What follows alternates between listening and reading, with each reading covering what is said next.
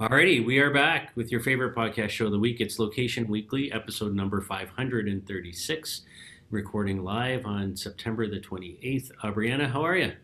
I'm good. I'm here. You know, another week starting to get some fall weather. It's been beautiful. So excited about that. Wish it would stay, this temperature for quite a while, but that probably won't happen. But yeah, I'm good. Just trying to catch a little bit of baseball and football when I can, which is not often, but um yeah, just moving along. How about you? Yeah, same. The weather's nice. It's fall. I went out on the weekend to on my first plane since COVID. Took a Yeah. domestic flight out to Saskatoon, Canada, and Saskatchewan, and it was beautiful out there. Just fall colors everywhere and whatnot, and the weather was great. So had a nice, quick little weekend trip. And like you, I'm in the heat of the baseball season right now. This is crunch week here in Toronto. So the Jays are one game out of the wild card right now, and they're playing a three-game series starting tonight against the Yankees. So it's yeah, it's down to the wire. Yeah, it'll be a good one. So anyhow, we've got a good show for you. Four stories that we want to walk you through today, and I'll let Aubriana start us off with at least one company out of the two here in this partnership that are quite familiar to us. Yeah, we talked about Place IQ not too long ago, and they are back in the news now. They are announcing kind of an expansion to an existing partnership with 605. And I'm not sure if you know who 605 is. I had to kind of do a refresh, and I should know, but they're an independent TV measurement and analytics firm. So they offer advertising and content measurement. They claim to do full funnel attribution, have a deterministic type of a data set that works across, they say, more than 22 million households across 200 US markets. So they have attributes from set-top box data, ACR, which is automatic content recognition, kind of at that glass level data. And, they have this multi-source data set that they're saying is 100% deterministic, that can measure like what the household is seeing and doing. And now they're partnering with Place IQ to enable their customers to have more of this like real-time performance of TV and cross-platform campaigns. So they'll do this across, QSR, retail, auto, a bunch of different categories. And the data is going to go back to January of 2020. So the clients can go in and kind of create these benchmarks and see how they compare to past campaigns that have run, and get really this like key performance indicators and drivers in real time. And so what that will allow them to do, obviously, is make better choices in terms of how they want to apply their media spend and their budget, which campaigns are working kind of across which channels. And so they're saying across about 2,000 brands. And so they'll just like measure who was exposed to the media across different devices and platforms, and then who actually went into the store from the Place IQ perspective. So both companies obviously are providing a little bit of their kind of bread and butter to make this happen here. I think that this is interesting. Obviously, measurement is and transparency really is becoming more and more important in the connected TV space. And, more companies want to know, like, hey, as an advertiser, what am I spending money on? What's the efficacy of that? They really want to have this full funnel, opportunities where they can do brand awareness all the way down to actual lower funnel purchase or sign up or whatever it may be, right? And being able to track that from an attribution perspective is important. And I think this is also interesting that they're announcing this right on the heels of Nielsen losing their MRC accreditation for what they do in terms of measurement, right? And to be honest, like this, it's time for this to be disrupted a bit because, I was a Nielsen household many years ago when my husband and I first moved to Atlanta. We had the box that tracked everything, and it's really interesting just to know how their methodology works. Is like everybody who falls into the category of bilingual household, Latino, and this age range were deemed by like this is what this audience watches, right? Is what we watch in this entire postcode, which is very, very odd to me because I think that, our obviously like our, tastes are going to be very different than probably other people's tastes with similar, background information. So for me, I think that the methodology has been flawed from the beginning. This is definitely a much better methodology to go off of. I think the challenge that they might have would be scale. But at the end of the day, the partnership definitely makes sense. And, I think that they'll see, some advertisers pick this up, especially the fact that they have 2,000 brands that they can report across. So what do you think? Yeah, I mean, I think it's a good partnership. I think that the accreditation part of it that you alluded to, I think, is interesting timing. We've heard of and covered other location data companies, getting accreditation recently as well. So I think it's it's a new world order, right? When it comes to this type of measurement. And as you were talking, I'm also thinking about some of the stories we've talked about in the last few weeks about sort of these new tools, these new platforms that are emerging around sort of taking, say, digital out of home advertising and then, running that same ad or measuring, exposure across OTT and other things. So you're seeing this sort of spread of the media across multiple different types of platforms. And at the same time, you're seeing sort of a widening or expansion of the measurement of, how we look at those things and how we, figure out audience segmentation around that. So, I think this is it's just a whole new way to think about things, right? I think from a location data perspective, I think this is very, very interesting to see companies like PlaceIQ finding new revenue in an area that we wouldn't have thought of 5 years ago at all, right? And I think that sort of thinking about our core mission at the LBMA, how we've from day one talked about this intersection of people, places, and media, and it being all media, television, out of home, radio, everything. I think that you need to look at that cross segmentation across different media types, right? And I think finding tools that can help you measure that and blend the location data and where people are and where they're going against sort of the what the performance of the advertising looks like and what's been displayed there and all of that, I think becomes really interesting. So I like this partnership. I think it's got some legs and it's got some potential, as something that can make an impact on the industry. And, as you said, with Nielsen sort of losing their accreditation, I think timing is really good. So, yeah. Yeah. All right, on to our second story. So there's a company called Logiq, Logiq. It's a publicly traded company, and they are launching a new geofencing platform. So, I kind of read through this story, and I have to say it's like one of those stories where I'm like, not really, super excited about it. It's kind of like, why are we talking about geofencing now, like in 2021? Like this is something that hundreds of companies around the world have platforms that do this in some form or fashion. And I think the only thing that I really see in kind of what they're doing is they talk about this sort of as an alternative to mobile IDs, which we know are kind of going away and getting harder, by blending multiple different signal sets into this Wi-Fi and RFID and GPS signals and cellular network data all into one.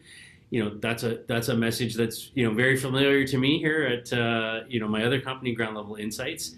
We do similar things, and yeah, I mean, I think the power of geofencing is something that I think is well understood within the marketing and advertising community out there today. I don't think this is a new concept by any means for anybody. I think long gone are the days where we're targeting by postal code or zip code or whatever. I think everybody is doing some sort of geo targeting based on some kind of geofencing.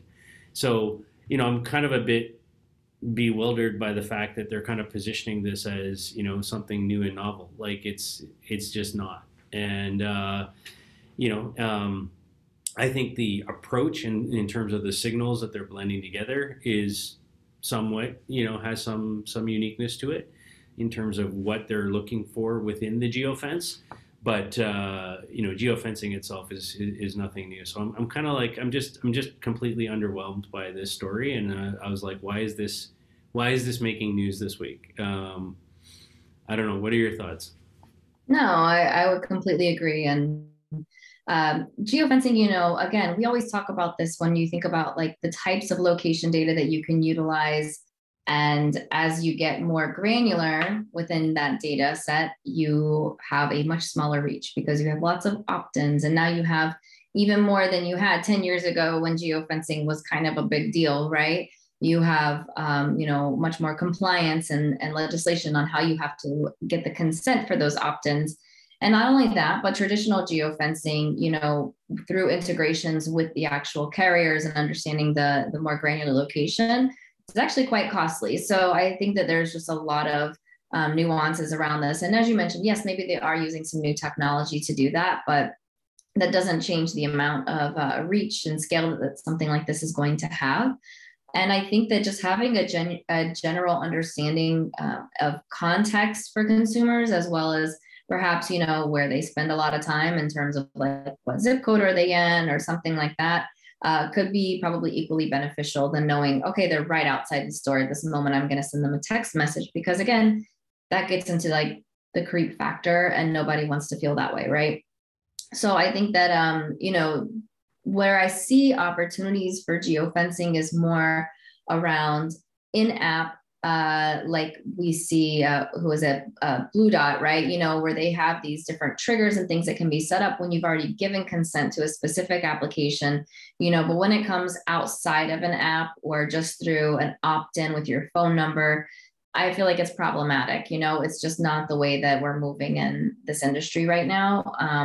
And yeah, I agree. I don't think that it's newsworthy. All righty, let's move on to our next story then. All right. So RoboMart, I don't know if you guys are familiar with them, but they are a startup. They launched this summer out of West Hollywood, California, and they have created this, this direct-to-consumer type of a play that really is allowing retailers to plug into this hyper-local service. So they have really speedy, fast delivery, and they offer like, really quick turnaround time, maybe around 2 minutes or so. Think of like ride hailing, except, you are hailing some goods, an assortment of goods. They have this curated goods on a RoboMart van, and it brings the store to the shopper, which is really cool. I love this. I think this is great from a convenience factor. I want to see more of this with like produce. I want to see more of this with maybe like, I don't know, fresh juices or fresh meat or, things like that. I can see this expanding way beyond just an assortment of curated like quick goods like diapers or, snacks or milk or things like that, right? So they are allowing the shopper to go ahead and select the goods. They charge them through RFID. And so there's like it's like checkout free, you just grab what you want and then it charges the consumer. And this, we recently didn't talk about this on the show, but Kroger and Instacart, we've talked about Kroger and Instacart both, but they just announced recently this virtual convenience rollout where they were promising 30-minute delivery of 25,000 different items across 50 million households in the US. But, RoboMart kind of is doing their own thing and maybe working with several different retailers, which is really cool. So they carry about 500 packs of 50 everyday products. They're regularly monitored and replenished. And, they've got this whole like full experience. So they say that they can have this delivered to a consumer in under 2 minutes. The average engagement time, the time consumers looking is about 9 minutes. And the prices are pretty competitive. The only thing that they actually charge is a hailing fee, which, is probably similar to any other delivery fee that we see across Instacart or, Uber just as a base fare or anything like that.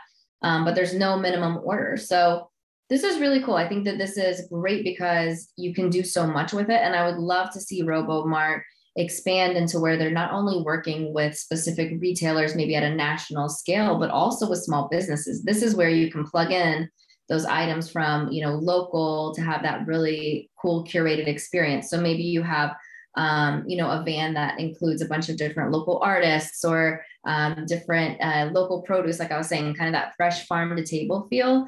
There's so much that you could do to expand upon this. So I'm excited about this. And I love that it's coming from a startup and not, a conglomerate like, Kroger, who's always super tech savvy, and Instacart, who, keeps iterating. I love something like this. And also, I will say, I think the benefit to having more of this RoboMart type of application is like you get to choose what you want.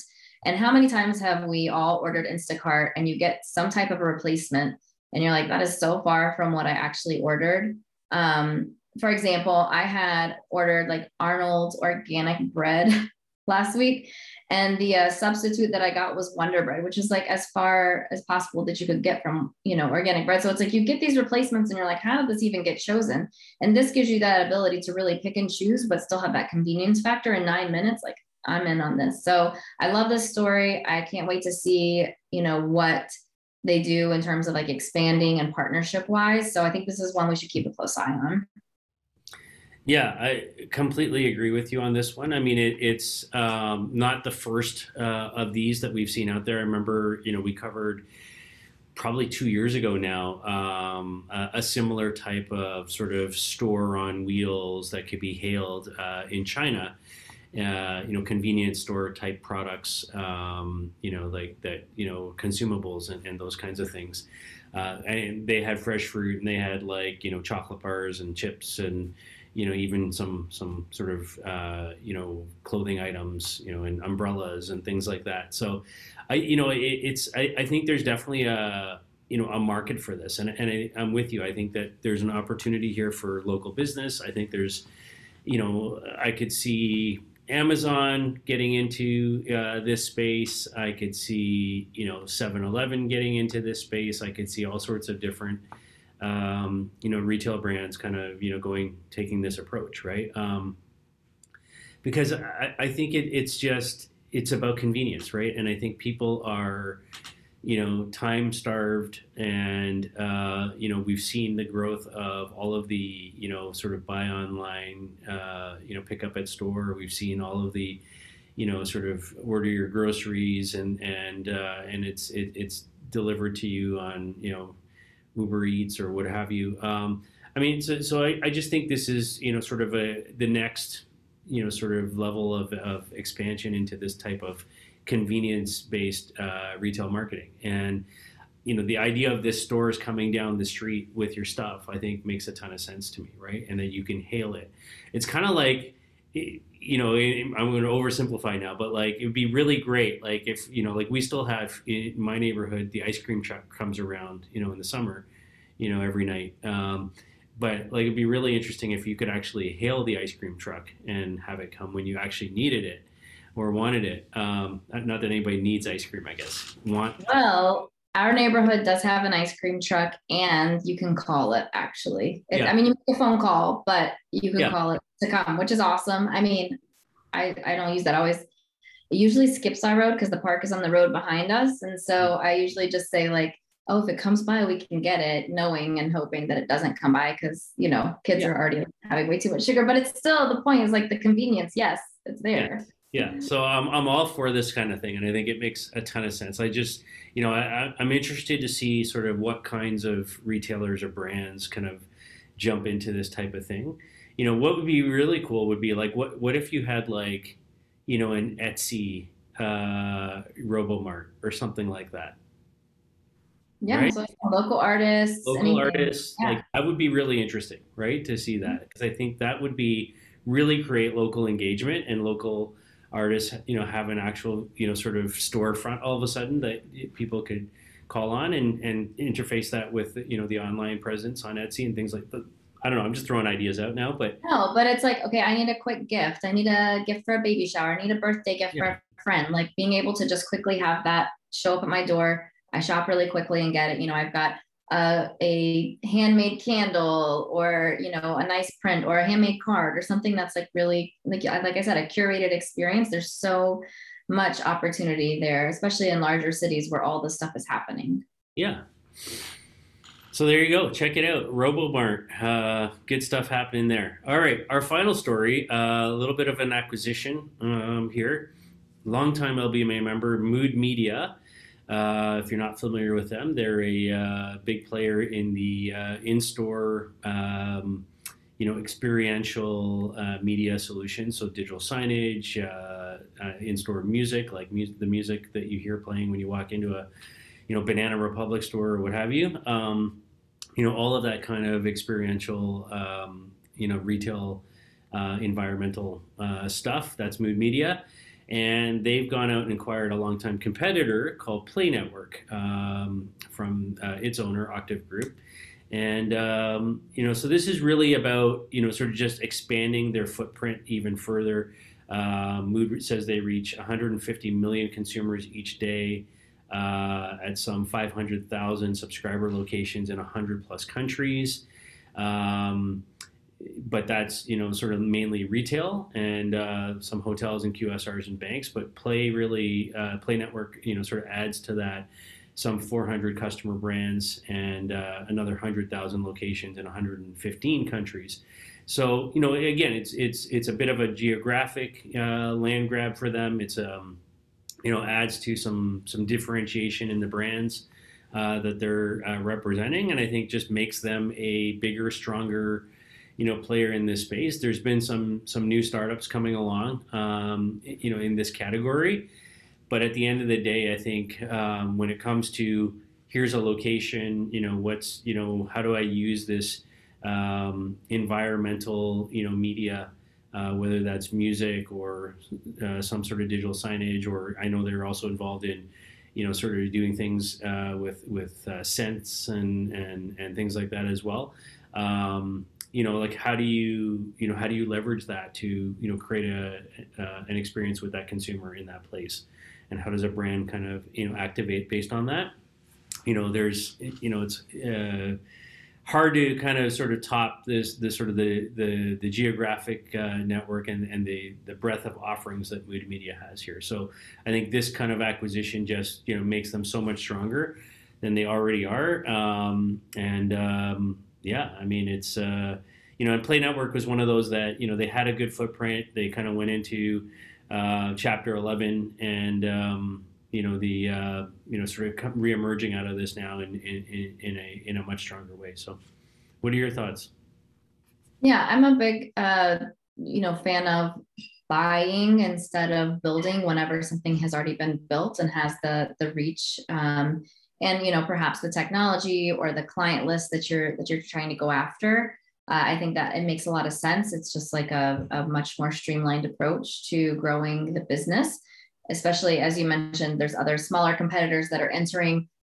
This gives them, definitely a stronger, foothold on those geos where they've expanded to now as well. So be interesting to see if there was any technology that was acquired that was helpful, to them. But yeah, I mean, it's good acquisition. So congrats to Mood and our friends there. Yeah, 100%. All right, that's our show for this week. 4 great stories, lots of activity as usual in our industry, and we appreciate your time. And just help us, to keep this going. Reach out to us with story ideas, give us some feedback on whichever platform you're consuming this, and we'll of course be back next week with another show. Yeah, have a great week, everybody, and we'll see you soon.